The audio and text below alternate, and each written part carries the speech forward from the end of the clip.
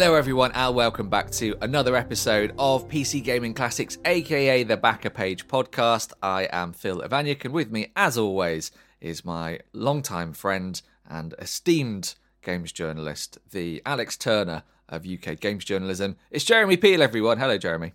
Hello. I thought you were introducing me as Alex then. I thought you'd forgotten my name. Hello, everyone. Hello, Phil. You all right? I'm all right, thanks, mate. Yeah, I'm trying to make that a thing that you're the Alex Turner of. Yeah, you've said it more than once. Exactly. Yeah. Yeah. And if I keep saying it, maybe someone else will at some point. Jeremy, how are you? First of all, what's been going on in your life and your world and your career? I'm good. I'm coming out the end of a cold. That's very exciting to hear about. Yeah, and, well, tell me more. Yeah, it's Snotty lingered. one, or just sort of a chesty cough, or it's one of those that's travelled. Yeah. I think it began as more of a sinus type thing. At a certain point, it was in the throat. Yeah, I've been tracking its movements. It's been slow burn. Yeah, and I'm still playing XCOM. Wow. Because I dropped that like a hot potato once that episode was done. I'm still in the same campaign. Yeah. Oh, wow. Yeah. That's mental. I feel like I'm nearing the end. I feel like I'm actually going to get there. Of the cold or the XCOM campaign? Both. They've gone hand in hand. Both slow burn. One needs to happen before the other. Uncomfortable experiences, yeah. Yeah, I can't say too much about how XCOM's going because I'm writing something on it for Edge, and I know Alex Spencer of Edge will be listening, and I'll lose my commission if I He's made you sign an NDA. Spill it all here. Yeah. They have a tough enough job with people downloading the PDFs, don't they? They don't need you spilling the beans on your Edge feature before it even goes to print. Yeah, or just putting all the scores of an issue into a Reddit thread. And then people just raging over them without any context. That's what the editors of Edge enjoy. Not just boiling down a month's incredibly hard work into just like a few bullet points, and then I used to sort of take it as a bit of a compliment when I was on Official PlayStation Mag. If we ever got mentioned in NeoGAF or the likes of that, I was like, well, at least people are reading it. Someone's bought a copy. It is actually like tangible effort in the way that just linking something through the internet isn't. To actually buy a magazine and find the relevant bits and then type them into your computer for the consumption of others, like that does involve an element of caring, doesn't it?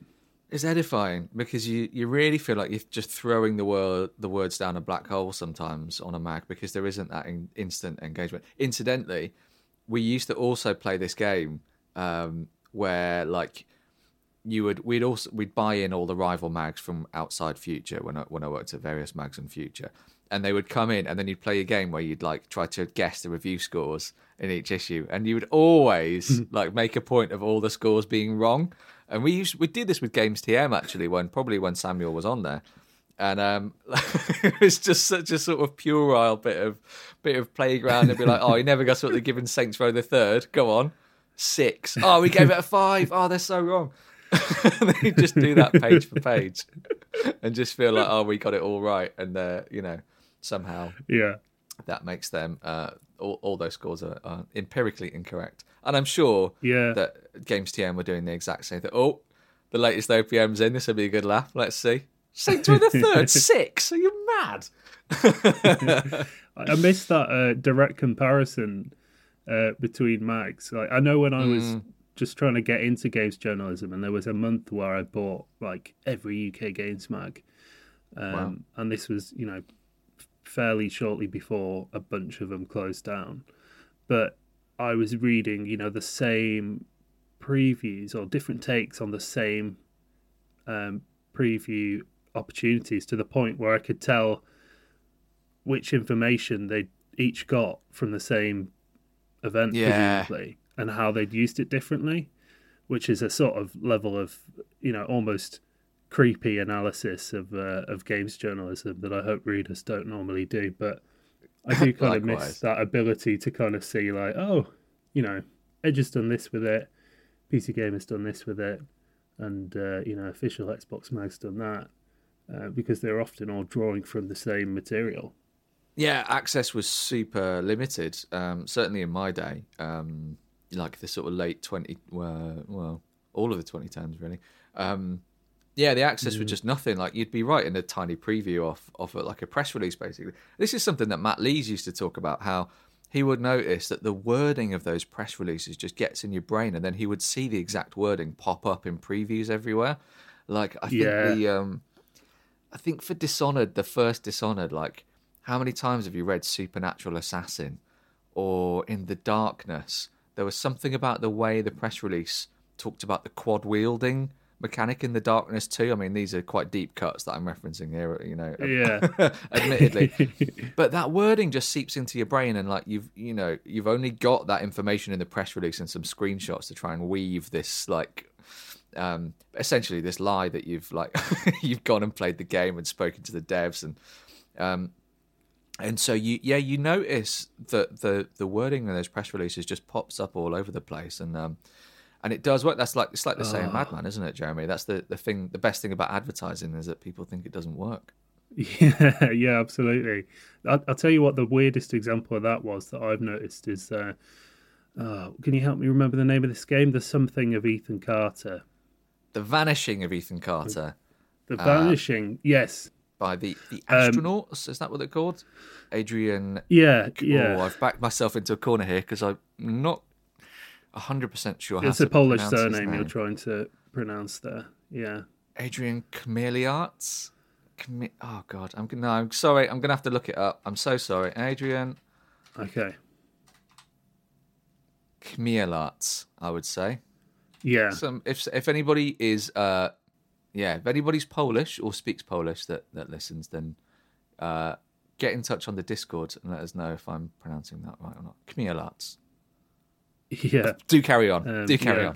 Yeah, he's quite a controversial figure now for his he is his internet-based opinions.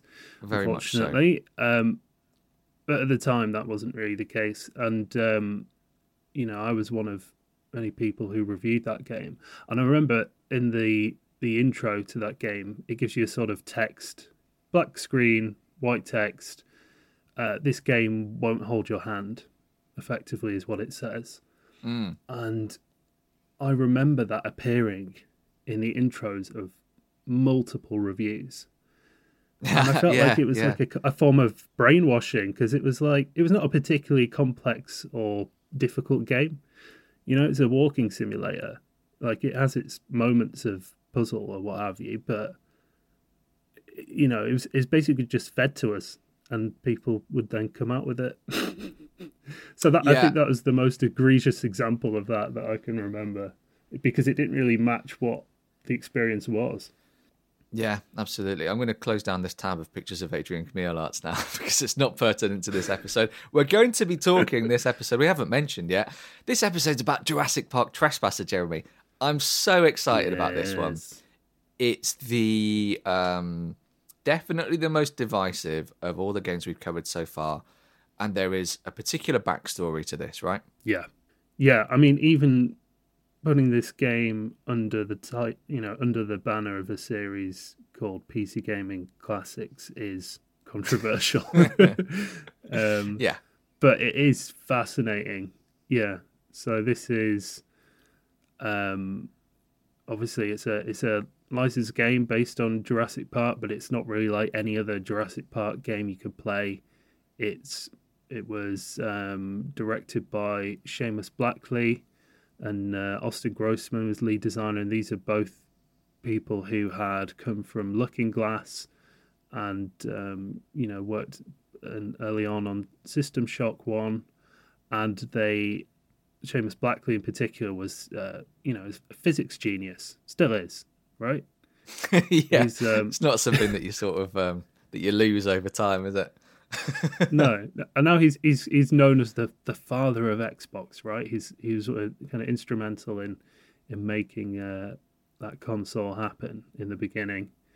But back then, yeah, he was the guy who, and I've been interviewing some people from Looking Glass recently for something about System Shock and writing for Rock Paper Shotgun, and a few of the people I talked to mentioned Seamus and him. Like, he would just, in his office, he would have a simulation of a bouncing ball that just kind of ran perpetually, that he would work on endlessly, because that was like the fundamental simulation, right? He was just obsessed with cracking like this perfect realistic physics simulation. He worked on Flight Unlimited, which is Looking Glass's best game. Is it? It might be, to be honest, for all I know about it. I always think of it as like the outlier, right? Because Looking Glass is obviously famed for all those incredible sims, and then there's just like, oh, let's make a flight sim in the midst of it all. Yeah, and it makes sense. You know, it's like it's the same kind of approach to like, oh, let's simulate how this avatar moves in as perfect a fashion as we can, but instead of a human body, obviously it's a plane. And there are stories of him working on that, and you know, a tester doing something like flying a plane in a certain position and it's stalling or something, and him ringing up like a world-class pilot he knew to confirm, like, if you do this in this plane, does this happen? And they'd be like, oh yeah. And he's like, okay, great. Like, that was the kind of level he was operating on. And all of that, developing by telephone. Yeah. And all of that energy and obsession came to Trespasser, right? I'll let you pick up the story there, Phil. Sure. Well, the most important bit of backstory as far as this podcast is concerned is that Trespasser was essentially like the swing vote in the PC Gaming 90s draft in our parent podcast, The Backpage. So when Samuel and Matthew were divvying up the classic 90s games, Matthew went with Trespasser, and it ended up sort of winning him the entire draft. Much to Samuel's chagrin, and I believe we have a clip of it. I mean, talking like we're doing it live. What we'll do is, hours or perhaps days after recording this, drop in a clip of that happening, which you will hear now. So we come to my last pick, Matthew. Well, I've got my wild card. Oh, sorry, yeah, of course, you got one last pick, sorry. What to do with this? This is a tricky one, because, like... Please pick Minesweeper. What is a true wild card? What is really odd? I'll tell you what I'm going to pick. I'm going to pick the Grand Folly that was Jurassic Park Trespasser. I'm going to pick the Grand Folly that was Jurassic Park Trespasser. Grand Folly that was Jurassic Park Trespasser. And there it was. What a moment. That was a particularly funny episode. I think because Matthew felt a little out of his depth with the kind of early PC stuff. Although I maintain that Matthew's out of his depth is still, other people's expertise. It's just he holds himself to a higher standard than anyone else I know. But it is funny that like Trespasser came up in that context when it's more notorious than famous, I would say, right? Yeah, absolutely. Yeah, it's and you know the personal context for me is that I was obsessed with Jurassic Park, and particularly The Lost World. So it was an open goal for me. So I was actually really shocked that its reputation was as divisive. Like, it was sort of critically mauled, and I was like, what are you on about? It's Jurassic Park. But yeah, lots of it was a very unusual project from in terms of how everyone went about it, in terms of how it was staffed. So this was DreamWorks Interactive, which came about because Steven Spielberg, I think, was watching his son play GoldenEye, and was like, "Yeah, these video games, they're going somewhere, you know. So maybe we should pay attention to video games." So, you know, being Steven Spielberg, he was like, let's just chuck a few million into into a video game studio, and that was an extremely brief and perhaps not very accurate version of how DreamWorks Interactive came to be. It's probably best known for starting Medal of Honor, which in turn, is the forefather of COD, and so one of the most influential and important moments in the games industry. But before that,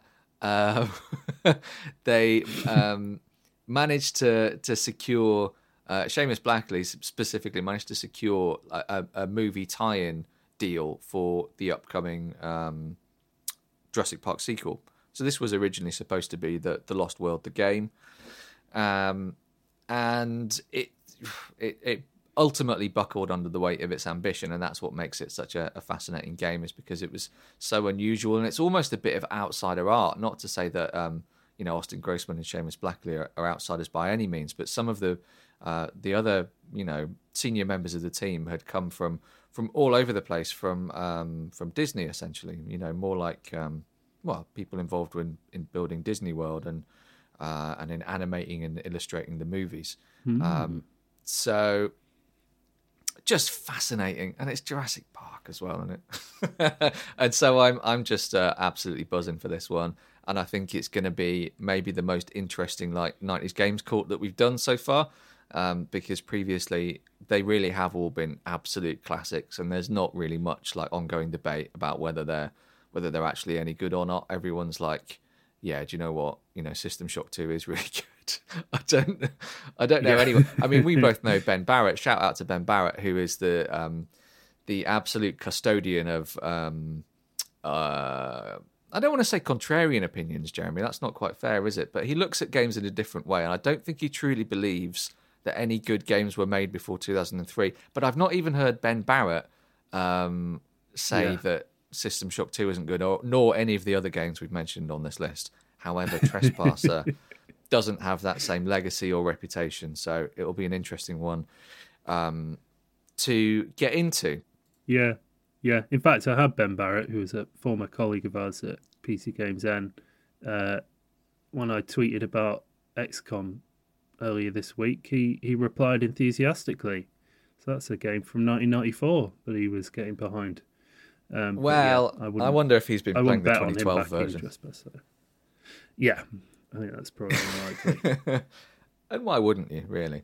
Unless you had a particular attachment to... I don't think Ben's brain, and perhaps a lot of people's brains, fire off the same absolute influx of serotonin and dopamine when they see MS-DOS graphics as happens to our brain chemistry. We are unusual in that regard. That's certainly true. We are, and I don't know how personally I managed to keep getting work in the industry, because all my frames of reference is so wrong. There's always an anniversary coming up, right? All of these things are coming up to their 20th year anniversary, so we're overflowing remasters with and retrospectives. Material. That's my bread and butter. Absolutely. Well, so let's get a little bit into the story of this. So, critically, when it arrived, it was absolutely panned. It didn't sell very well either, which was a bit of a disaster because it had gone over budget and way past schedule several times. So this really was the end for certainly any franchise ideas. But I think it was also the beginning of this came out in 1998, and it was probably one of the games that informed a more risk-averse and sensible games industry going forward. It started to become less feasible to just throw ideas into a big bucket and see what comes out and see if it sells. So October 28th, 1998, this made it out. The Lost World came out. The Lost World movie came out in, I think, May 1997.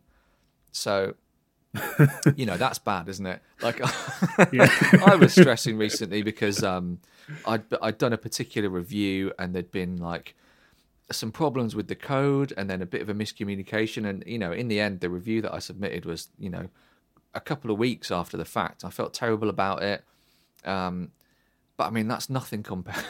It's nothing compared. Do you have that Lost World game, guys? Because it's going to cinema. It's going to be in cinemas in May. So how you getting on with it? Is it done? and they're like, so, yeah, getting there. Did you want it actually like in May when it's? Well, yeah, ideally. Okay, well, what if we don't call it like The Lost World? What if we release it a year and a half afterwards? And yeah, I mean, I said to you, didn't I, on WhatsApp that it absolutely stinks of a game that, and these numbers won't be accurate, but it feels like it was prototyped intensely for 4 years and then level designed for 4 months. Like, it feels like the actual game bit was thrown together after like an incredibly beautiful and long experimental period, whereas actually those periods probably should have been the ratio should have been a little more even. Probably. So yeah, they had the movie license, and I think actually ultimately they used that movie license quite well, because I'm not sure I would have wanted to play through, like, to be Jeff Goldblum, and or to be Julianne Moore, and like to be just replaying the scenes from the movie. I think it's more interesting. So in this game, you play a plane crash survivor who just happens to wash up after her plane crashes on the shores of Isla Sorna, which of course is Site B, where InGen have been breeding all the dinosaurs that they then ship over to the neighbouring Isla Nublar, part of the Cinco Muertes, the 5 deaths, he says. Se llaman las cinco muertes. They call the islands las cinco muertes. What does that mean? 5 deaths, he says. Where Jurassic Park itself, the tourist-facing bit of the business, was based. So, and this is just after everyone has already shipped out and the project has been abandoned, which is, a canny bit of, resource saving from a development perspective, because it means there are no humans to have to animate and very little dialogue. It does, which, by the way, is exactly how System Shock worked, right? Like they'd come off that, and that was built to be, this fictional world where it made sense that there weren't any NPCs and nobody was easily contactable, and that's exactly how Trespasser works as well. Your goal is to ultimately contact help, find a way off the place, but there's nobody there, and it has this really it's quite compelling, lonely atmosphere. I would say, like, obviously there's an aspect to Jurassic Park which is rollicking adventure and sort of grandeur and excitement of seeing dinosaurs roaming about, and I don't know if Trespasser quite captures that. It's going for something a little sideways. It's more of a sort of slightly terrifying trek through through abandoned space. I think it would probably make much where there are just it's hours and hours of almost silence and just exploration, slightly empty, open-ish worlds. Yeah. That's what it feels like, and we're used to that now. But like in '98, the expectation was if it's a first-person perspective, there's got to be rollicking adventure. So it felt very sparse at the time, and it was probably disappointing to a lot of people that there weren't any other humans. There were no drivable InGen Jeeps or anything like that, and it was like the show had sort of packed up and left long before the game begins. Which, I think you're absolutely right. That is the same setup in System Shock. Plenty of games have used that to great effect. I think because what's left in the absence of other people and rollicking adventure is so sparse, it's obviously doesn't work quite as well in Trespasser. Yeah, it did occur to me as well, speaking of Ethan Carter, that this, desperate shootouts with velociraptors aside, this plays and feels like a walking simulator as we understand them today. Like the setup for the way the story works is that the protagonist Anne, she figures out where she is, because by this time there's been whole public investigations into the disaster at Jurassic Park, and John Hammond is kind of this notorious figure who got this thing terribly wrong. And she's read his memoir at some point, and as she roams about this place, passages of this, she's got a very strong memory, and passages from John Hammond's memoir come unbidden into her head, and they just sort of play in Richard Attenborough's voice. And I really like that aspect of the game, actually. Like, I think so. It's written by Austin Grossman, who is now a novelist. I happen to be reading one of his currently, which is called Crooked, and it's a supernatural thing, but it's written from the perspective of Richard Nixon, and Right. Austin has this real talent for kind of writing in the voice of deeply flawed, but kind of honestly flawed characters who kind of own up to their mistakes. And that's quite like a really kind of alluring headspace to enter into. And he did exactly the same thing with John Hammond, where he's in this very reflective mode of like talking about what we did with Jurassic Park, and he's kind of you can hear the pride in his kind of like whimsical recollections about things they were working on, and he doesn't gloss over, what went wrong either. And he's kind of thinking about how he was almost one of the great figures of the 20th century, but instead became one of its most horrendous failures instead. Had funded and pushed to make these incredible breakthroughs happen in bringing back extinct creatures, and then kind of lost control of the whole thing. And yeah, those, I don't know about you, but like I ended up looking forward to those little snippets of Richard Attenborough mumbling over the action, especially when I had to walk long distances over terrain at quite slow pace. Well, exactly. It's feast or famine, isn't it? So when like usually it happens when you crest a hill, you see a new area in front of you, and some music kicks in, and you're like, oh my god, like something new is about to happen. Maybe this is where the game starts. But like incredible production values, right? Like for all the flaws in the game itself, mechanically and structurally, there's a score behind all of those memoirs as you hear them from Hammond that is like cinema quality. And I don't know whether even it's a bit of John. It can't be John Williams, can it? No, the composer was Bill Brown, but he does a fantastic John Williams impression. It feels of a piece with the Lost World and the original Jurassic Park scores, and the instrumentation is like there are some returning motifs and that sort of mimic the dinosaur sounds, right? In the score, yeah. Like it sort of sounds like roars, and it's incredibly evocative. And like again, only Spielberg could make this happen. But the memoirs that you're hearing, the recollections you're hearing from Hammond, that's Dickie Attenborough, just the real guy. And Annie, the castaway on the island, is Minnie Driver, which it just wouldn't happen these days, or certainly not. And she puts in a strong performance as well. It's like unusually good results for kind of celebrity castings, isn't it? Yeah, absolutely. I think I've heard some people slate Minnie Driver's performance in this game, but I think it's great. I think it is very earnest. It really draws you into to her experience, and incredible. I think you're absolutely right that there's a bit of walking sim about it all, and I'd like to take that to the Chinese room and see if they recognise a direct lineage between Trespasser and Dear Esther, because certainly the Jessica Curry's score and the little dash of reverb on the narration in Dear Esther, it's all there. I can see a through line.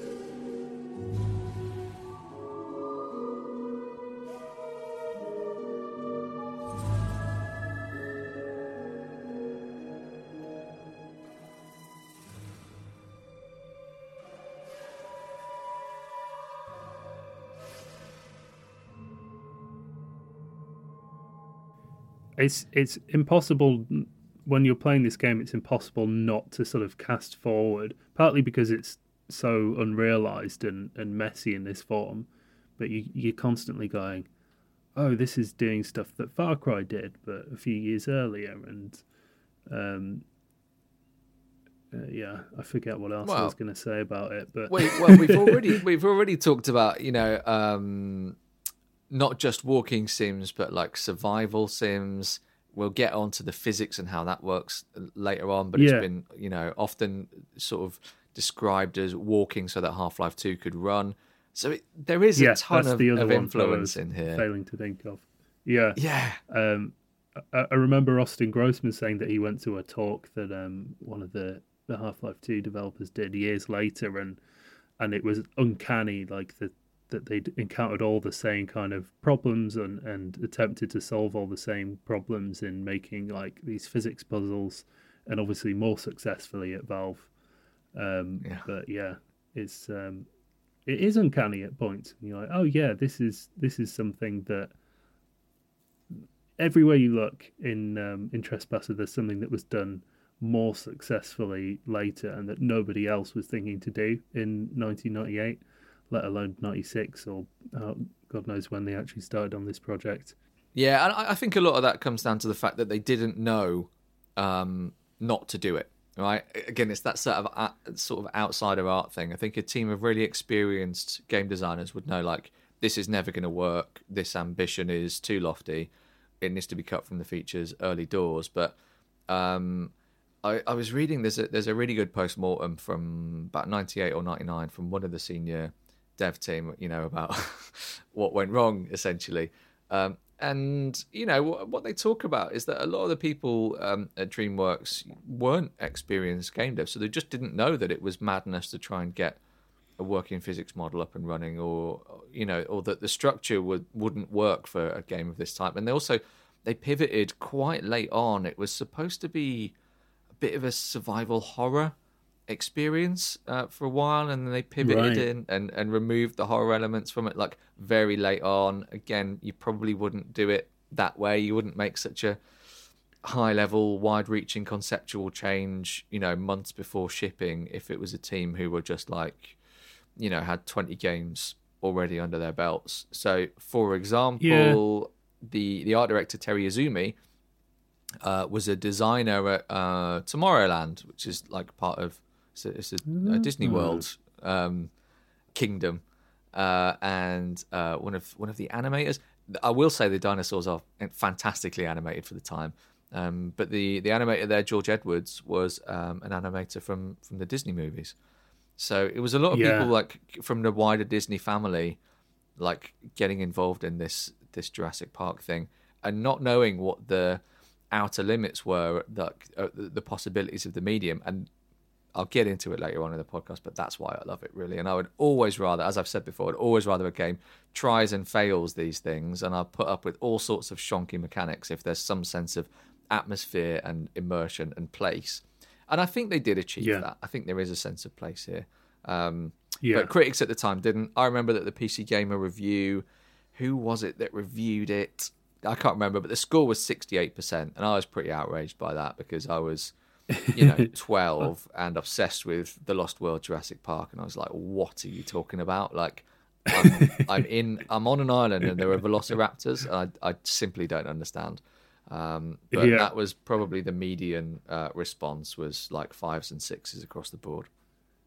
Yeah, I think we've talked about before, like, industry wisdom now is to innovate on one or two fronts, like pick a mechanic that you are boldly going where others have never gone before with, or you are taking forward ever so slightly, and that tends to result in more polished and finished feeling games. It also results in a lot of games that aren't remembered, and Trespasser is remembered because it did nothing it does was done the same way in other games of the period. Obviously we're going to get to talk about the arm and the way you sort of pick up objects in the world, but there's even just like the interface. There's nothing on screen. it's entirely diegetic within the fiction of the world. So when you pick up a gun or switch to it, Anne will say 6 bullets or feels half full, and to check on her health, she has notoriously a tattoo, a heart tattoo, kind of above her left breast. So you look down, you can see a body, and if it's kind of filled in with red, then you're in trouble. And if it's white, you're okay. And health regenerates, which was also a thing that wasn't popularized until Halo years later. No health packs it's just dotted around. No health packs. It's just, and you know, games like Dead Space and Mirror's Edge and Peter Jackson's King Kong would all do pretty amazing things with those ideas, but not until in some cases 10 years later, or 8 years later. So these are all, like, in my head, these are all great ideas. Like, I would not dispute a single one of them as an idea, but throwing them all in one game when so much of it was unproven at the time is, by today's standards, just is madness. It's not how games are made. Only you would find a way to mention Peter Jackson's King Kong in, in another it reminds episode. Me of it quite a lot. Yeah, fair play. I'll give you a pass on that one. Well, we'll get into our personal experiences with this. As ever, we've replayed it with our modern minds, and we'll regale you with the tales of those experiences. But it's the time in the episode where we go into review wars. I'm stumbling because I'm thinking, do we need to talk about like the Patreon, the Discord, your Patreon? Do we need to do that before we get into review wars? Let's geargate a little bit. Do you have any Patreon announcements, Jeremy? Because we in the last episode you were toying with the idea of setting up a Patreon for your own work. So this is separate to the podcast. This is just if you enjoy Jeremy's writing, and why wouldn't you? It's not always about Peter Jackson's King Kong. Then there was an idea of setting something up for those supporters. Yeah, so I'm going to set up a Patreon for my own writing. As of now, it still isn't out there, but I'm inching closer to setting that live, making that happen. And it's good. It's good you prompted me to mention it, because I'm working on the basis that the more people I tell about it, I just have to do it then, don't I? Because it's too embarrassing to not go through with it if I've told everyone. Exactly. But I'm going to do it. I'm excited to do it. And yeah, so at some point soon, keep an eye out. There'll be the Peel Perspective Patreon where you can get exclusive articles from me about, often about sort of classic PC games, but also just whatever games sort of fascinate me. And I'm going to build on that, do sort of regular newsletters rounding up all the stuff I've written for other places in that particular month. Idea. And newsletters are really back in vogue for some reason. Like, marketing is all about newsletters now. I think newsletters is a bit of an early 2000s thing, but everyone's into newsletters, and I think that's really smart for like just accumulating all your best work in a given month. Because we write a lot, in order to sort of make half a living as a freelance games writer. You actually put out a lot of content in a given month, so there's you can cherry pick some really good stuff. In a year, either one of us could fill a magazine, couldn't we? Just like purely with our own work. Oh Jesus, But that's not how. It's not how you tend to think about it, or because it gets fired out to different places. I think it'll be good and healthy to be able to point out like where all my stuff is, and talk around it a little bit, the context of it, and my thoughts on some of it. And if it's successful enough that I can keep going with it, then I'll do more. Do more per month. So my hope is that it might be something that can grow a little bit over time. So if you are interested in the development of that plan, then you can follow Jeremy at Jeremy D. Peel on Twitter. That's not my Twitter name. That's not it. Is it not? Jeremy D. Peel. Jeremy _Peel. Why have I put a D in there? Are you thinking of my email address? Let's not give my email address to everyone. If you're interested, you can visit Jeremy's home at 49 Walker's Rise. Just knock on the door day or night and he'll be happy to give you an update.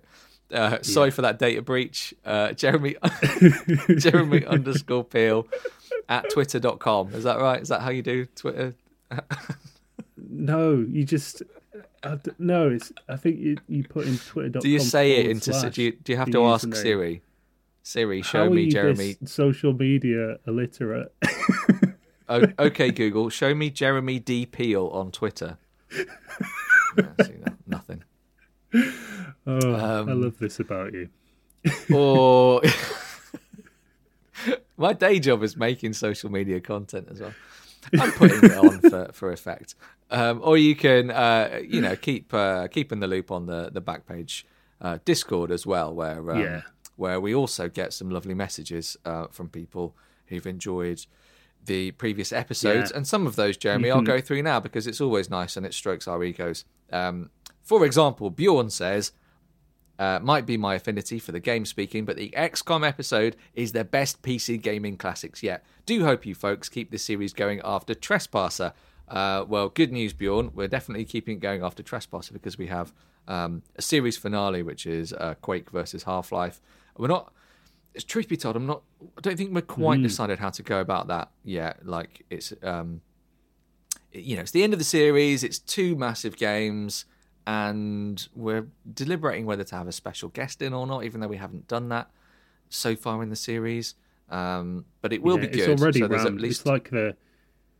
It's like the Sam Raimi Spider-Man 3 where he's got like too many villains, like already fitting 2 games and it's going to be busy. But I think it's going to be great. Yeah.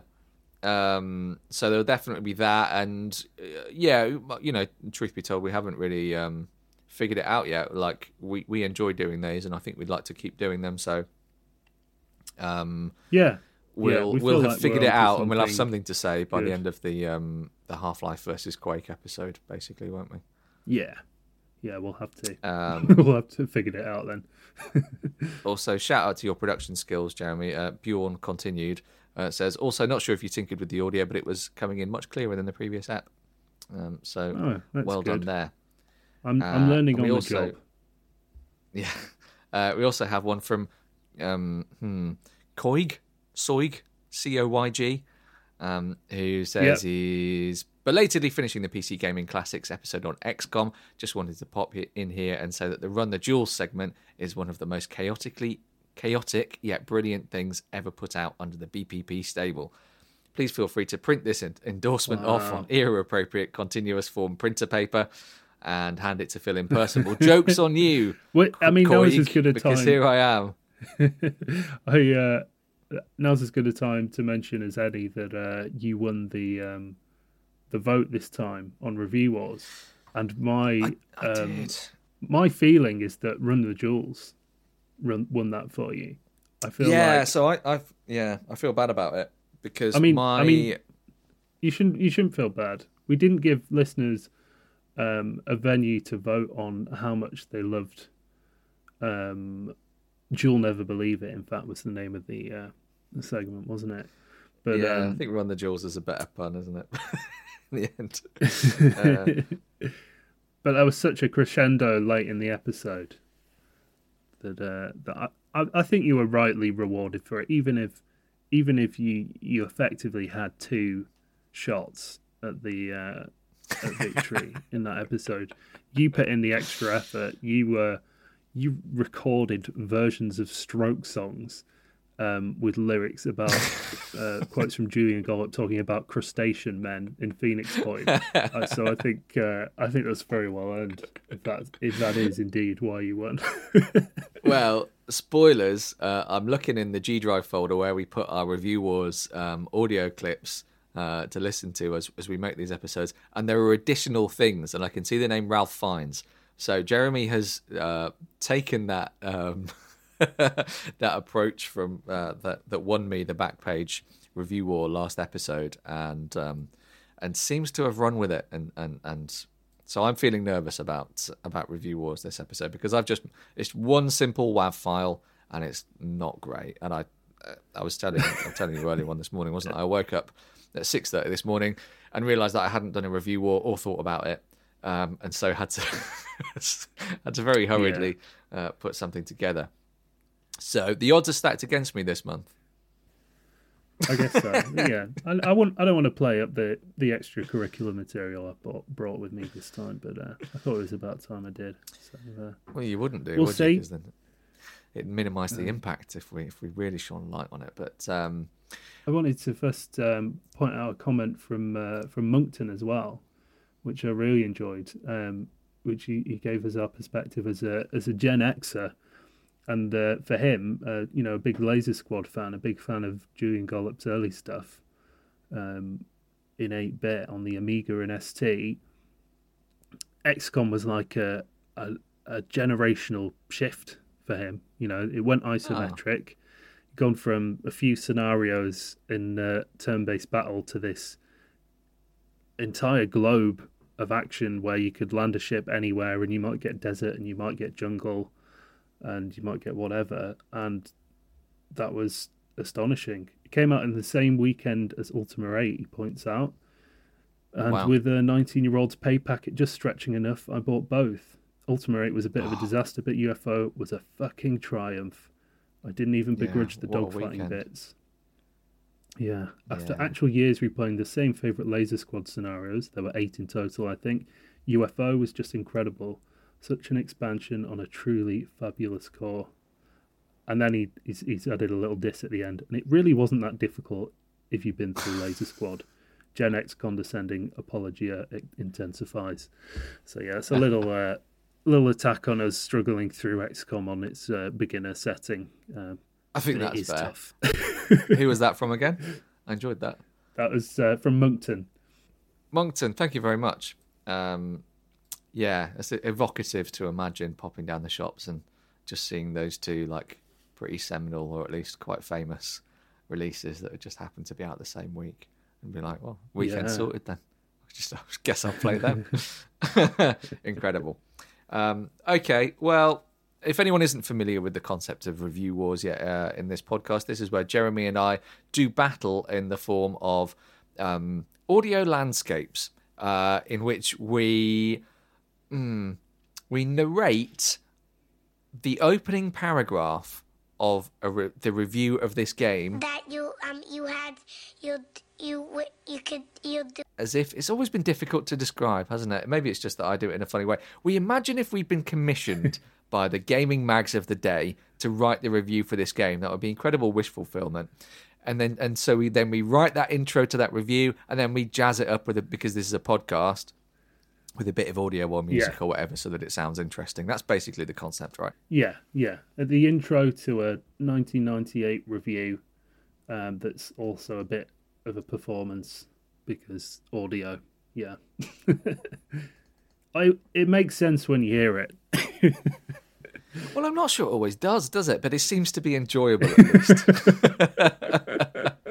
Because I always have my approach has wavered wildly from episode to episode, whereas yours has always been pretty much on brief. You deliver something that's like annoyingly a really good bit of writing and like full of insight, and you're like, oh fuck's sake, and then so I just try and like, well, how can I shoehorn a funny accent or like do a bit of like production and try and win it that way? I've taken a different approach this month. Well, so have I. I've done a fill this month. So. Oh, fantastic! Good. So the roles are reversed. Who went first last time? I think I went first last time, didn't I? So the rules dictate that you have the floor, Jeremy, for That's this one. fine. So how would you like to introduce this one? I would say that it's a piece for the stage. There are 3 parts, and I've performed parts. all of them. Okay. Well, it sounds, appropriately enough, very ambitious. Will it, like Trespasser, buckle under the weight of that ambition and just be a sort of interesting curio? or will it finally win the acclaim and sales that Trespasser didn't? Let's find out as we listen to Jeremy's entry for the Jurassic Park Trespasser Review Wars. Our Father, who art in heaven, hallowed be thy name. Thy kingdom come, thy will be done, on earth as it is in heaven. Give us this day our daily bread, and forgive us our trespasser, as we forgive those who trespass against us. Lord, forgive DreamWorks Interactive, for they know not what they do. Yes, forgive them, O Lord, for the weird arm. There's no other way to put it. They've invented a weird arm for their game, Jurassic Park Trespasser. They have created a body that is not in your image, O Lord, but rather a perversion of our human limbs. Arms that cannot be steered sensibly nor clasped together in prayer. 'Tis an abomination. It's true, O Lord. Forgive them too for the hubris of creating a free-roaming island that was impossible to render properly. When the prophet Ezekiel described to us the Garden of Eden, he said nothing about the texture popping. Lord, forgive Seamus Blackley for his obsessive commitment to physics. The lost sheep of DreamWorks Interactive have abandoned faith in favour of science, and their new religion has led them astray. The puzzles aren't so bad, O Lord, but the movement speed alone is surely a crime against humanity. My shotgun got stuck in the floor more than once. Forgive the level designers, O Lord, for scattering keycards around the island, for those keycards are tiny and their placement total bullshit. Yes, Lord, the only door they should be seeking to open is the gate to heaven. Forgive Steven Spielberg for backing the release of such a project when so many of its ideas are clearly unrealised. Indeed, if art seeks to pay tribute to the divine, then this half-empty canvas is an insult to the Almighty. Although, in mitigation, O Lord, might we consider Trespasser's female protagonist and surprisingly well-composed story? In many ways it may be ahead of its time, marred by the technology of its era, but going on to inspire ever more wonderful works of art. Bollocks! Lord, he speaks to us. The light, it's blinding. Lord, tell us what to make of the diegetic user interface. Diegetic? It's diabolical is what it is. I wouldn't be surprised if this game was bankrolled by him downstairs. Surely not, O Lord. He's had his hands full making Diablo. Oh, I don't know. I can't see everything, can I? You can't, O Lord? Never mind that. Get back to your prayers and all those good works you do. I'm off to buy Half-Life. Cheerio. Bye, Lord. For thine is the kingdom, the power and the glory forever and ever. Amen. What is Half-Life? And how does it square with eternal life? I don't know. We're going to have to update the books, aren't we? Jesus Christ. Why did you do that?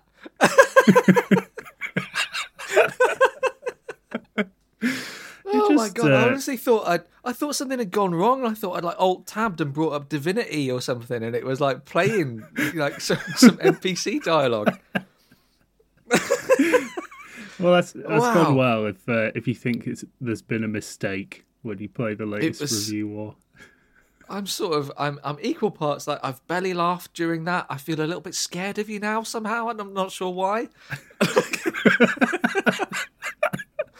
Oh, it was great. The key cards, their placement, total bullshit, was incredibly well done. I've got to thank Dibco of freesound.org for the choir background there, which I think was recorded in a Slovenian church, as far as I can tell. Okay, sure. Yeah, it was very Norfolk Knights. The production of that. Oh, wow. Yeah. I mean, listen, I know I say it every week, but you've won review. Like, listen, everybody, just vote for Jeremy this week because that was extraordinary. Like, Well, we'll see. And plus, we haven't even heard these Ralph Fiennes .wavs yet. I mean, who knows what they're going to contain? But honestly, I'm not going to be offended. I won't throw a hissy fit. Just vote for that one because it's extraordinary. Mine is very meat and potatoes, Jeremy. It's exactly what you would think to do if you woke up at 6:30 on the morning of recording the podcast and were like, oh shit, I've got to do a review wars for Trespasser. Imagine that. Imagine where your mind would go, what you'd think, and then listen to this and go, yeah, that is what I would do as well. So without further ado, apologies for my humiliating entry this month into the Jurassic Park Trespasser Review Wars. Well, do you know what? Since I have an extra bit of time to make some excuses, I would say my approach this time was like, because I've always envied the fact that yours do actually work as reviews intros. And I thought, it'd be good to have a go at doing that. But then I thought, the thing is about yours, though, is that you've always got the actual insights. And they're always like, oh, yeah, I suppose the game is like that. And, these new ways of looking at it and, like, good criticism. And I'm not really going to be able to do that. But I thought I can at least structure it so that it sounds like I'm doing that. And that if you don't listen to it twice, you can just sort of let it pass and be like, oh, Phil's done, like, a review intro that time. So I was trying to do that. But then I also, like, a leopard can't change its spots, so like I did still do a funny voice because that's all I know. Like, so that's the only positive reinforcement that I've had. So it's a mixture of those two things, and I think it would have probably only really worked if I'd have gone first, and you just let it wash over you without really engaging with it. So please enjoy. This is a pre-mortem then. I guess, rather than yeah, post-mortem. exactly. You're already analysing quite. Exactly. I mean, you always downplay your abilities. You like me. You're selling your insights month after month, and it's a great effect. So, I'm more confident in this than you are. Well, let's just see. Let's just see. Okay. This is my review war. Something has survived. That was the tagline the Lost World Jurassic Park used on its movie posters in '97, but it's just as fitting here in the world of Trespasser, an island where good ideas lay abandoned, where the original intention of making a Lost World game departed long ago, and where one lone plane crash survivor roams, shooting raptors by the dozen with an outstretched, hyper-extended arm. Here's a game made by movie animators and theme park designers. A game that tries to implement realistic physics behaviour, but doesn't know how to lay out a level. It ran over budget and sailed past deadlines time and again. They spared no expense. And yet, here it is, still making it to the shop shelves, long after the movie it was meant as a tie-in for has gone to VHS. Just like Isla Sorna, it feels like a place the smart science minds long ago departed, whose incredible potential will never be fulfilled now. But it does, at least, endure. Screw Jeff Goldblum and Julianne Moore. If you want to see something that survived against all the odds, look to Jurassic Park Trespasser. Welcome to Tragic Park.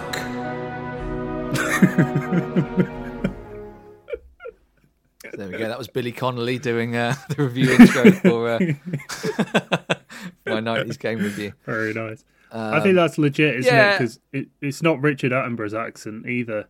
So, yeah, I was actually trying to do. I know it sounds defensive to say this, but I can do a better Scottish accent than that. I'm specifically trying to do Dickie Attenborough's slightly off Scottish accent. I mean, arguably yours is just in the ways in which yours isn't quite his is just the ways in which they're more like an actual Scottish accent. So I don't think you need to feel bad about that. That was great. That is a great, like, I mean, you say it's obvious, but that analogy, the abandoned dreams of Jurassic Park, and the same being true of Trespasser, that is a very strong angle for a review intro, and I would definitely, if I was actually writing one, I would definitely have used that if I had thought of it, but I didn't, and you did. Particularly if that review was due in the morning, and you'd woken up at 6:30 that morning and hadn't started the review yet. That is the angle you'd use, isn't it? So, listen, vote for Jeremy. Please vote for Jeremy because that was. I don't know what he'll do. Do you know what I mean? If he doesn't win, he's gone that weird. I don't know what he'll do. So I just think it's best for everybody if Jeremy just wins this one. If he's not channeling that weird energy into this, where does it go, and how does that affect the people in his life? It's just safer honestly, this way. It's the safest way. Please vote for Jeremy. Okay, great. Well, when do you want to do this Ray Fiennes thing, mate? Oh, it's Ralph Fiennes, isn't it? Do you want to talk about the game, or do you want to go straight into? Well, no, let's do it because it relates to this. Because I've gone this far. I've basically written a sketch and performing all the parts, and I thought, I don't know Rafe, but through a friend of a friend, put me in contact just to give me some feedback. That's nice. Just to see how I'm doing, learn from the best, because he is the best. Nice of the friend as well to put you in touch. Oh yeah, I know. Not many people get this opportunity. He's probably a very busy man, and he wouldn't want to. Because my mate Phil once was given the number of a former BBC children's presenter who became a high-profile radio DJ and television presenter on a night out in his uni days, and periodically he would just text her asking if she was coming out. And it went quite badly wrong. She called him up at work and just like, listen, stop texting me. This isn't funny. I don't know who's giving you my number. And so I bring it up because the friend who's put you in touch with Ray Fiennes here is walking that same line, isn't he? So obviously he trusts you. Yeah, I don't think they're close. I think I don't want to name the friend, but like they have an in that industry, and I'm as amazed as anyone that Rafe has kind of come through for us here and given me some feedback. But like, it's a fantastic I'm really excited about it. And I haven't listened to this. I saved it for for us to hear together. Sure. So, well, I mean, I think it speaks. That friend is obviously absolutely confident that whatever your request, it won't be any waste of Rafe's time, because it's such valuable time, and so it's important work that you've asked him to do. So let's listen to that important, vital stuff. He's full context. Rafe has heard my review or doesn't know anything else, and that's how he's coming to this. He's just letting us know his thoughts. Sure. Okay. Well, without further ado, let's hear from Rafe. Jeremy is talented. He's good. He's very good. But he's not great. He'll never be great. He desperately wants my prestige, my job, my talent. He aspires to greatness, but he'll never achieve it. And like me at his age, Jeremy has forsaken everything to achieve his goals. Like mine, his life is pressure. There is no way to avoid the mess. The mess you make of your life, of your body, of your sanity, by giving everything you have to pleasing people you will never know. Jeremy, do you like this life that you dreamed about? Wow. It's fair to say you've caught him at a rather inopportune moment by the sounds of it. He sounds in a bit of a bad mood, and I think he's being very... It's not very constructive, is it? Where am I supposed to take that? Immediate sort of thoughts to that? I just don't know. I don't know how I can build on that, really. It feels more like a... I'm sorry, man. I don't know. I sort of wish I hadn't asked him. I don't know. It's a lot. It's a real you know, downer. when somebody like hits a nerve and they hit on like something that feels like a truth that you try not to think about, like that is what we do. That we try and we're seeking the approval of people who don't really know us. What's that about? It seems a low blow for him to point that out about us, though, doesn't it? I'm just starting out in this, performance slog, and I just think he could have been a bit more supportive. But he knows this trade better than anyone. He knows this is what I need to hear, so I just got to try and take it on the chin, I suppose. Yeah. Well, listen, he's got clout in this industry. His review of Boiling Point is still referenced to this day. And I bought Command and Conquer Tiberian Sun on his recommendation. Magazine. So, exactly. But all I'd say is just take it with a pinch of salt, mate, because he sounds like you've just, I don't know, maybe your mutual friends caught him in a bad mood because, it just seemed a little bit spiky. Yeah, it sounded to me like he was laying out the cutlery for some kind of dinner, so I think he was probably busy at the time. Oh, well, it's difficult to do anything after that. On. Yeah. Well, let's talk about the game for a bit, I suppose, and just see if we can get past that awful crushing blow from a major sort of prominent figure who evidently hates at least one of us.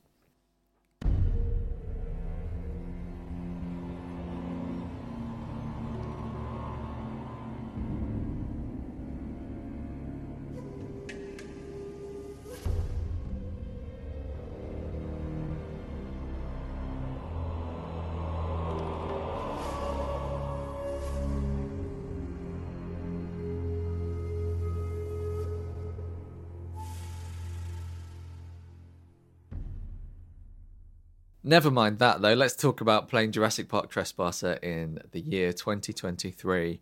Had you played it before, Jeremy? No. I mean, it's quite hard to get hold of now, isn't it? It's not one that's on GOG.com or Steam. There's not really that sort of groundswell of demand for it to be released. So, even just like getting it in a form that's playable on modern PCs is a little tricky. Yeah, so I recommended a website called Trescom, which I would also recommend to anybody else who's interested in playing it on modern machines. It's a collection of mods, like official developer updates and user patches and community fixes and things that, compared to the base version of the game, which is like totally unplayable on modern hardware, it's transformative, and you can run it in high resolution. It looks a little bit weird. It was never intended to run at 4K, but it makes it super playable, and like it doesn't fix the physics or anything like that, but makes it a lot more stable than running the base game. So if you're interested in playing it at all, then check out Trescom. You can download everything that you need from there. But okay, so you came into this absolutely blind. How did you get on? Yeah. I think initially I felt a little nauseated, honestly, just like trying to get to grips with the way your character moves and interacts with the world. So to kind of state the thing that's obvious to people who have played Trespasser but absolutely would not be if you hadn't come into contact with it, you play in first person, and not only can you see your body when you look down, but you can always see your right arm. As you say, Phil, it's kind of hyperextended. Imagine if you stick your own arm in front of you, the way that looks, and if you weren't able to retract it, but it was instead in a sort of permanent Sieg Heil state, and you just sort of steer it around. You press in the mouse button to stop moving your head and instead start moving your arm, and you can push it and pull it in different directions and bring it to objects, and then right click on those objects to drag them or pick them up. And so by doing that, you can pick up weapons. You can carry you can stow one gun, I think, and then pick up another. But you can also like pick up rocks, which you might use to, say, like knock down a crate from a high perch by chucking it at it, or to drag a crate or some kind of a door or something that's come off its hinges so that you can build a little bridge over some, over a little crevice of some kind. So that's the kind of territory we're in here, which in theory I really like that kind of like tactility that you get in in immersive sims and games like Fallout and Dishonored, where every item you can see in the world, pretty much you can go and pick it up and maybe you can chuck it and you can improvise with it in some way. And in some ways, Trespasser is that taken to its kind of illogical extreme, where just like putting in the numbers to open a locked door on a keypad, you have to like drag your arm around and then like prod at the numbers individually and try not to poke the ones next to it, because then you have to start again.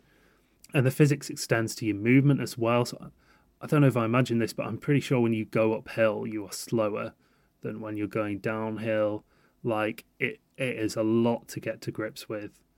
And it enables all sorts of stuff, but also at the same time, like, that's not actually how you think about using your arm in reality, is it? I think going up to an object in a game and pressing X to pick it up or press a button, that's more what using your arms in real life is like, because it's an automated process. You don't think about how am I going to steer my arm to carry out this task, unless it's a very sort of particular and unusual task.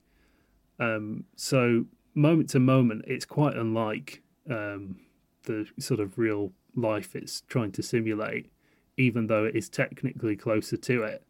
It's this very granular kind of steering your arm around the world. And that is the main interaction of the game. Everything kind of stems from that.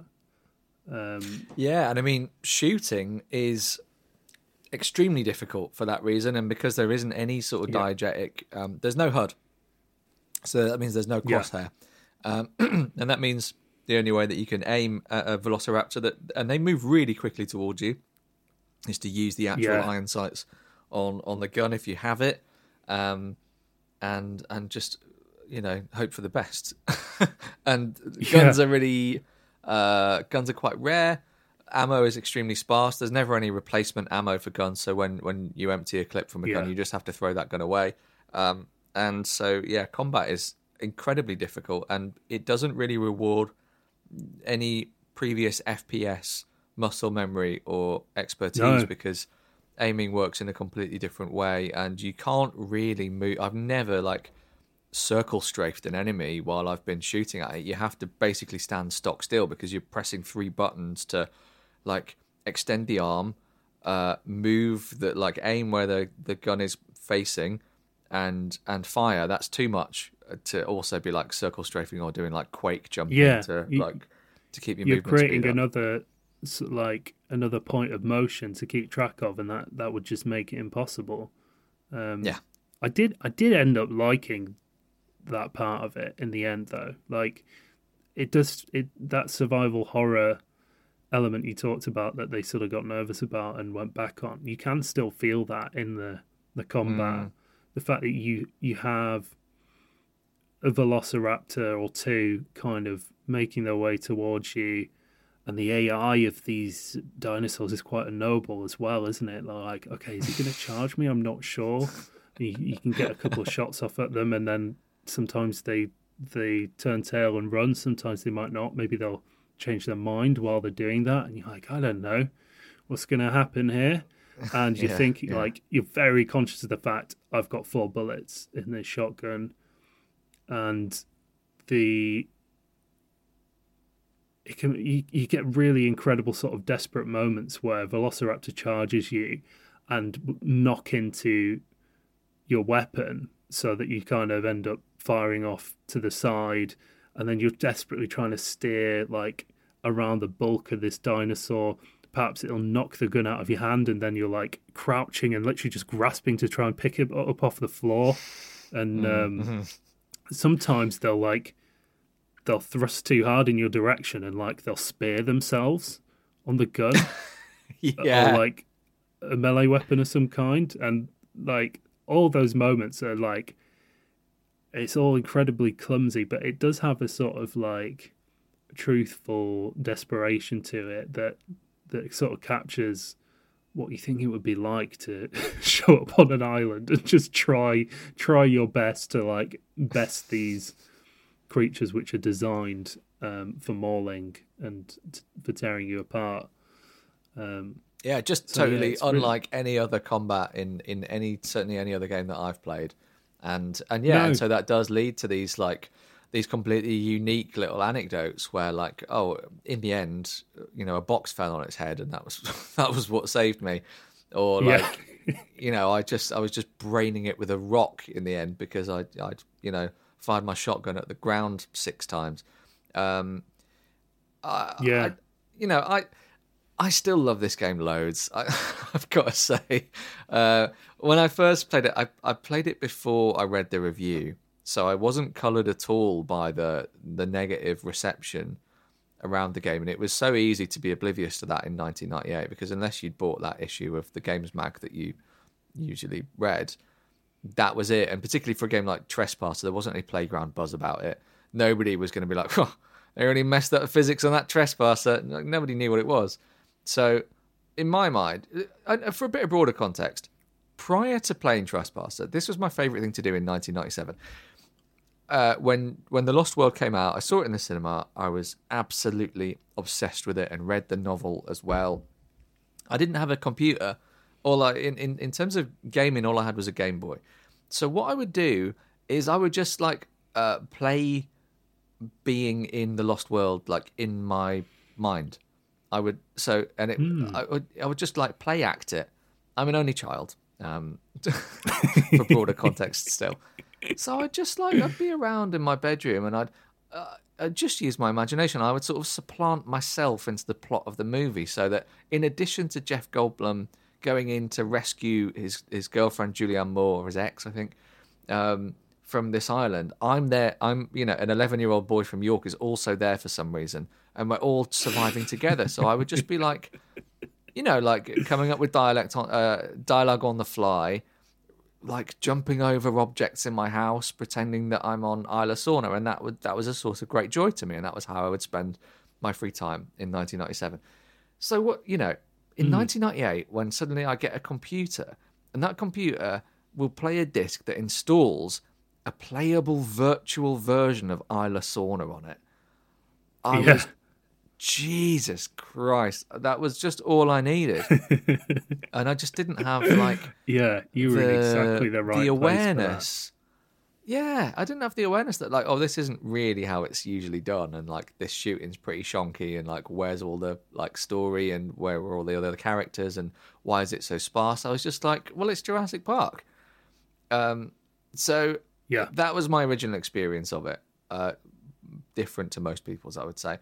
What that's meant is every time I've gone back to play it, the power of those original incredible memories is always going to outweigh the nagging mechanical problems that I have with it. And I wouldn't say I was any better at it than anybody else. I die all the time. I find it a really difficult game. The combat is super challenging.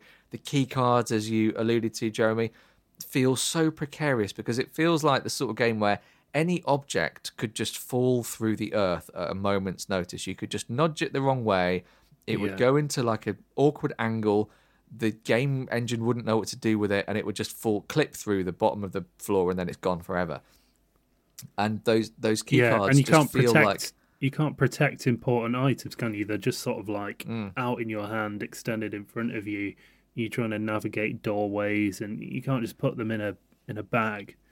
And, so if you're walking around with this important key card, if you knock your elbow on a door, even though you're still holding the button to hold the key card, it can be knocked out of your hand, and you won't necessarily realise that it has been knocked unless you bring up your hand and hold down control to use the to pivot your wrist to bring the key card up to your vision. You don't know whether you're still holding it or not necessarily. So then you might have lost it anywhere along this quite large area of of ground, and it's really difficult to find again. Yeah, it's like if you were told, right, you're going on holiday, but you have to carry your passport through the airport out in front of you while you head through baggage and security and all these busy areas. And like, imagine all the times that would be knocked from your hand and you were desperately scrabbling around to find it again. And these keycards, even finding them in the first place, is trouble, because sometimes they're just like out in John Hammond's garden. You're like, why did he leave his white keycard there? Even in leaving the island in a hurry, this doesn't make environmental sense to me. That's where I got stuck. I didn't finish this game first time, and not for years later. I got stuck in Hammond's compound, like his mansion, because it's a series of finding these in-gen key cards and unlocking the next bit until eventually you get the key card to the... Well, I think you have to power up a generator that unlocks the gate that allows you out of the mansion complex and through into the next area. And I just couldn't find one of the key cards, and then like that was it. You know, there was probably like some sort of written walkthrough, but trying to locate a key card based on, you know, just somebody's written text walkthrough who's not, you know, a professional guide writer and has just made this thing out of the goodness of their own heart. It was impossible. Yeah. So I didn't finish it at the time, and it's probably only with the advent of YouTube that I ever did manage to get past that bit and find where the other key cards were.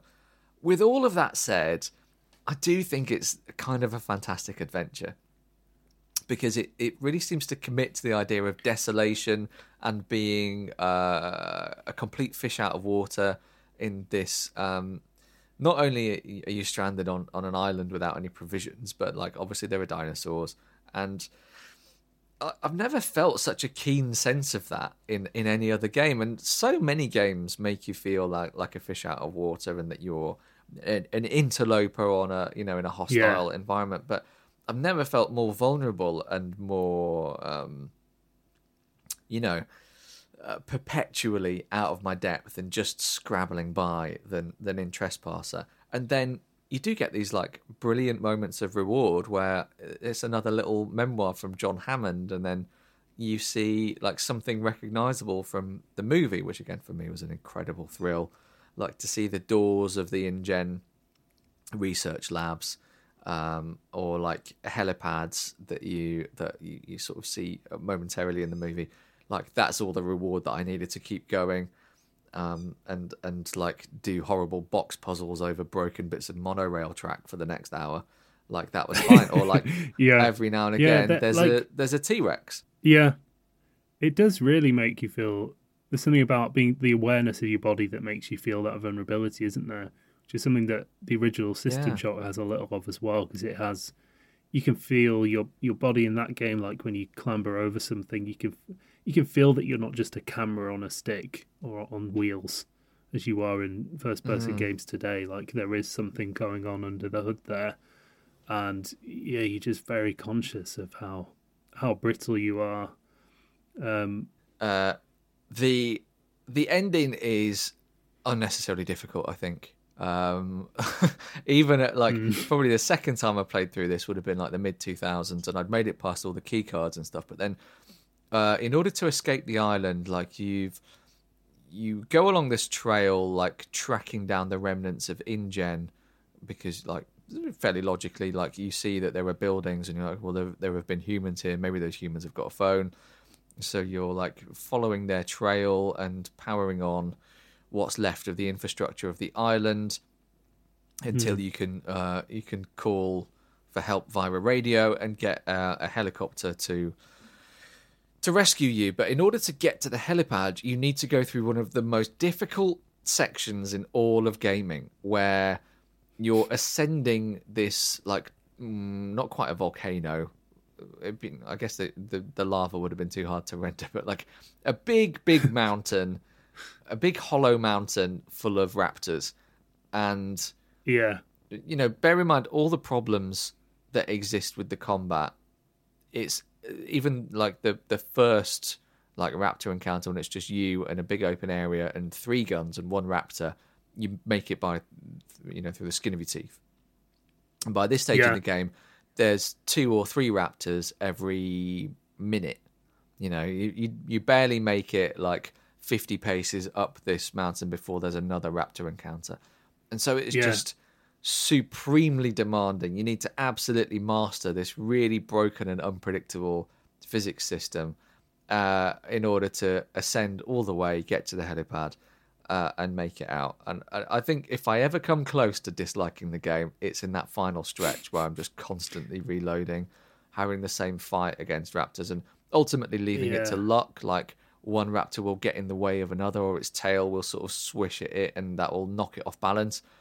The flip side of that coin is that actually, like, the physics and animation relating to the dinosaurs themselves is really good. And like when you actually make contact with a dinosaur, either when you can just sort of like uselessly slap it with your hand if you want. You're never going to kill it that way, but like when you slap it, it makes this incredibly it's this brilliant bit of Foley that just sounds like, oh, that's what a dinosaur's flesh would sound like if I slapped it half-heartedly with my hand.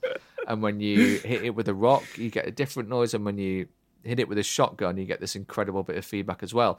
And you knock it doesn't happen so much with pistols, but with bigger, higher caliber weapons like a shotgun, you knock it off balance, and you see it like struggle for balance, a bit like those like dog robots, right? When you push them over. They try to regain their balance, but then they can't, and they fall over. And when they die, they almost like loaf like a cat. They just sort of like flop down on the floor like a sort of defeated snake raptor hybrid thing, and that's incredibly satisfying. And then you can also like push them off the edges of cliffs and mountains and things, which is loads of fun. So I suppose what I'm saying is that even though that bit is broken and obviously just intended to artificially extend the playtime of the game, it is quite fun to shoot the dinosaurs in the end. Yeah. In what other game can you slap the torso of a velociraptor? I can fit so much of my own flesh inside this thing. Incredible. Yeah, it's like it is really quite something, that skeletal animation thing they've got going on. Sometimes you shoot them, and I think sometimes you can break bones. Like you'll see them kind of limp in a very sort of simulated fashion. And they're in constant motion of like the momentum of their last movement. And sometimes when you kill them, you don't realize for a couple of seconds because they're still, they still have the momentum of their last movement. It's carrying them forward, and you're like, oh my god, no, it's gone. And just the interplay between that simulation and the AI and it being as unusual as it is, like it's just not like. It's not straightforwardly hostile, like they're always dangerous, but you're trying to work out, like, can I just kind of circumvent this one and save some ammo? Have I seen this one off already? Like, there's this kind of constant calculation going on, which is, like, does stand up. But as you say, that, like, that final ascent is brutal. Although in some ways, like, it makes more sense than some of the areas early in the game, like, because it's more linear and straightforward. You're just following this one path up the hillside, and the physics puzzles you come across, they're in your way, so it makes sense to do them. Whereas in other parts of the game, like, you got these fairly open environments, and the designers don't have anything to fill them with. Like, there's clearly a critical path through every area. And besides that, it's just sort of like open space. And it does feel like incomplete in level design terms. It's quite an odd experience in that way. I think that's the weakest aspect of it. And I'm saying this as somebody who genuinely does like the game. Level design is where it really feels lacking, because I'll put up with the arm all day long. I really will. For that sense of place, and to me it really does have a sense of place. But I think what I was even a bit disappointed with at the time is that I don't know, it feels like the other half of the island is where all the good stuff is. It feels like you're like your critical path is like somehow the bit that they forgot about, and like they built all the cool stuff on the other side. It's difficult to articulate, but like, yeah, I suppose because they haven't quite committed to it being like a Romero style, like roller coaster ride of experiences every like 5 seconds on the critical path. It's not quite that linear, but it's also not Far Cry. So it's effectively a really wide corridor shooter. Yeah, because in Far Cry, the first Far Cry, which came out a few years later, also isn't an open world. It is wide outdoor corridors, but like you can tell yourself you're taking a different approach by, I'm going to head down towards the beach here and use the water, or I'm going to head through this brush up here. Like, you're taking different approaches to these difficult challenges, whereas in Trespasser, you're just choosing to walk in a different bit. Like, it doesn't... You're either choosing to walk through the critical path and do the physics puzzles and stuff, or you're choosing to just miss them and not really have any experience.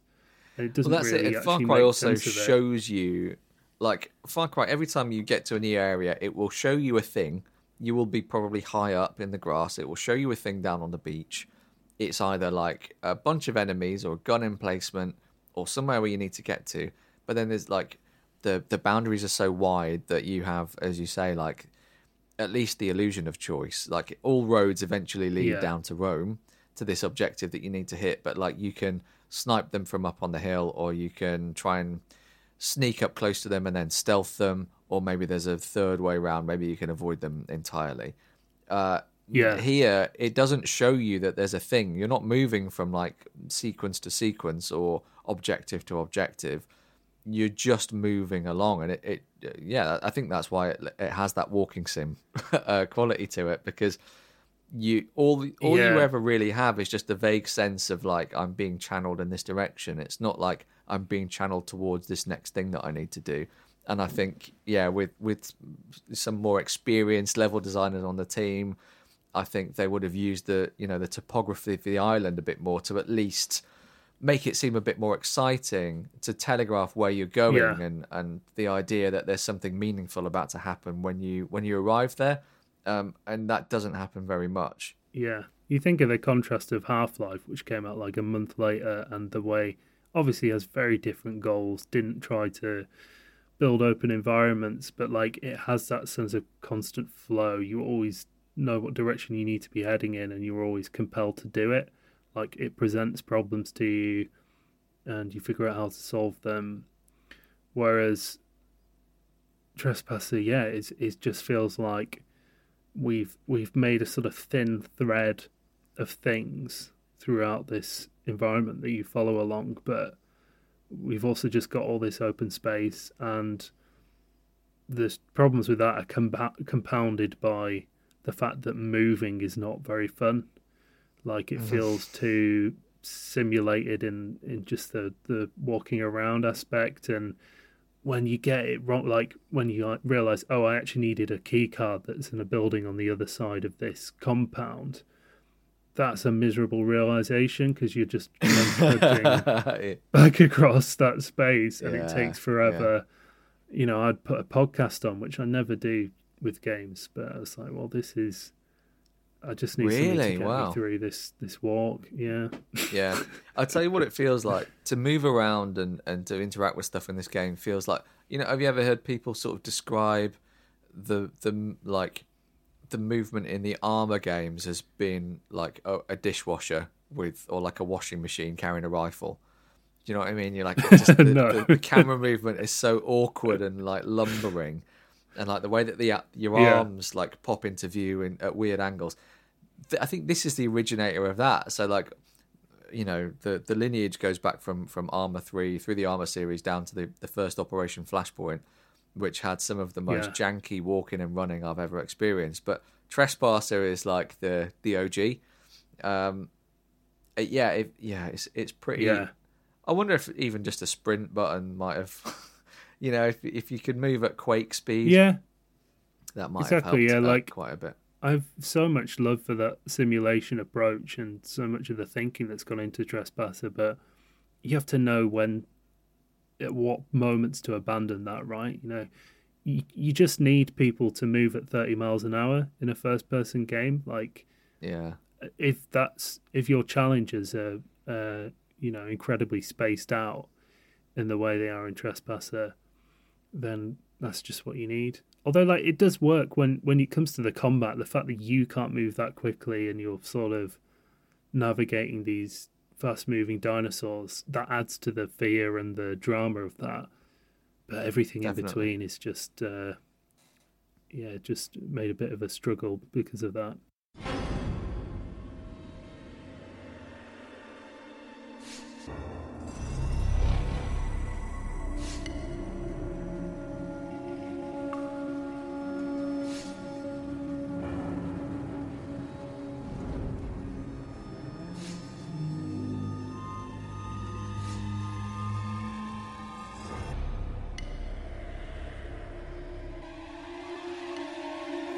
So that's our thoughts on Trespasser. Maybe that's inspired you to play it for the first time or replay it if you're already a veteran of it. I'd be really interested to hear what the consensus is among the listenership on this game. And if anybody is thinking of going back for a replay, then please do let us know your experiences with it. I think it'd be fascinating to hear about that. So I think it's time for 90s Games Court. And as we said earlier in the episode, I think this is going to be one of the more hotly debated bits of courtroom drama, because I don't think you like it very much, Jeremy. So, are you feeling like defence or prosecution on this one? I've got to go prosecution. I think with an understanding that it was ahead of its time, and it has some wonderful ideas in there. I don't even think you can claim that it was influential necessarily, because I think other developers looked at this game and said, "Oh, we don't want to be that." But ideas that it did attempt, other developers came to later independently and proved that they were good ideas, that they were good concepts to chase. But, for instance, Half-Life 2 had the gravity gun. It had a tool that made sense of interacting with this physics environment. It made it fun. It made it accessible. And as with everything in this game, Trespasser got halfway there, and in many ways did a lot of the hardest work to get to that point, but it didn't get close enough to make it consistently fun. Fun is less than 50% of the experience of Trespasser, I would say. So I've got to condemn on that basis. I'll certainly meet you halfway there. That fun is at a premium in Trespasser. It doesn't come into the equation very often. It's for me it's an atmosphere piece, and I seem to talk about atmosphere so often when I'm trying to justify why I like games, and so that's probably the chief reason why I feel inclined to defend it. And it's not really, you've already mentioned that it's influential to a degree. That's not really why I want to try to get it acquitted. I think I'm trying to think of other releases from around this time, like games like Wargasm, right? Which again came out around this time, about Christmas '98, which is utterly forgotten about. It's a sort of vehicular war sim, but with quite arcadey feel to it. Mechanically, it worked like pretty well. It was quite satisfying to be in a tank and fire at other tanks. There might have been mechs, there might even have been fighter jets and things like that. But there were like 7 games like that month, and Wargasm probably sticks in my mind because it had that name.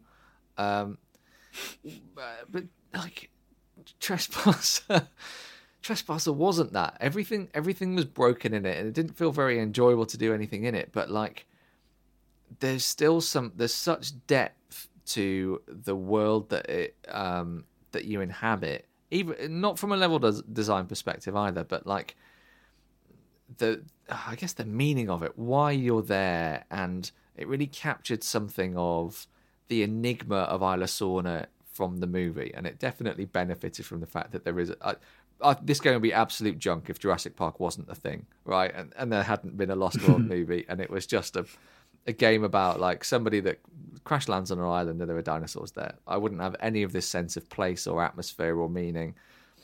But because Jurassic Park was like a huge cultural phenomenon in the 90s, and these visionary developers and veterans from animation and movies had pulled all these ideas into it and harnessed what they thought was so interesting about Isla Sorna, I've just got to die on that hill, often literally. Die on the mountain covered in velociraptors. Exactly. I think I can only put it in woolly terms as always. Like, it's about atmosphere and it's about immersion. I never felt like I was on the battlefield in Wargasm. I really feel like I visited Isla Sorna in Trespasser. So I'd always favour that sort of experience and deal with like a control system where you have separate, like you hold down control to pivot the wrist and shift to pivot at the elbow and all this useless shit that doesn't really work, than a game whose every mechanic is super polished and I'm familiar with it from the genre. I've played it before. I've honed it and perfected it, and I feel really competent as I'm moving through the game. But the setting is the same setting that I've been playing 7 times that month already. So there's something in there, right? Yeah, I mean, having played forms my Trespasser, defense. yeah, I'm not going to forget this game. Having played it, like there's absolutely no way I could, and it is like a fascinating artifact. When you look at System Shock, and that was almost as experimental and ambitious, and it worked out and inspired so many different games. And Trespasser was just taking that same approach a little further, and it didn't come together. It didn't work out. But I agree with you. I'd rather that we had more Trespassers, and I don't think we get very many of them. Or maybe we do, and they're buried on Steam, in places where we never see them. Certainly, we don't get Steven Spielberg backed projects like this anymore. I think the game that I've played recently that reminds me most of a sort of a modern day Trespasser is Teardown. The destructible environment game.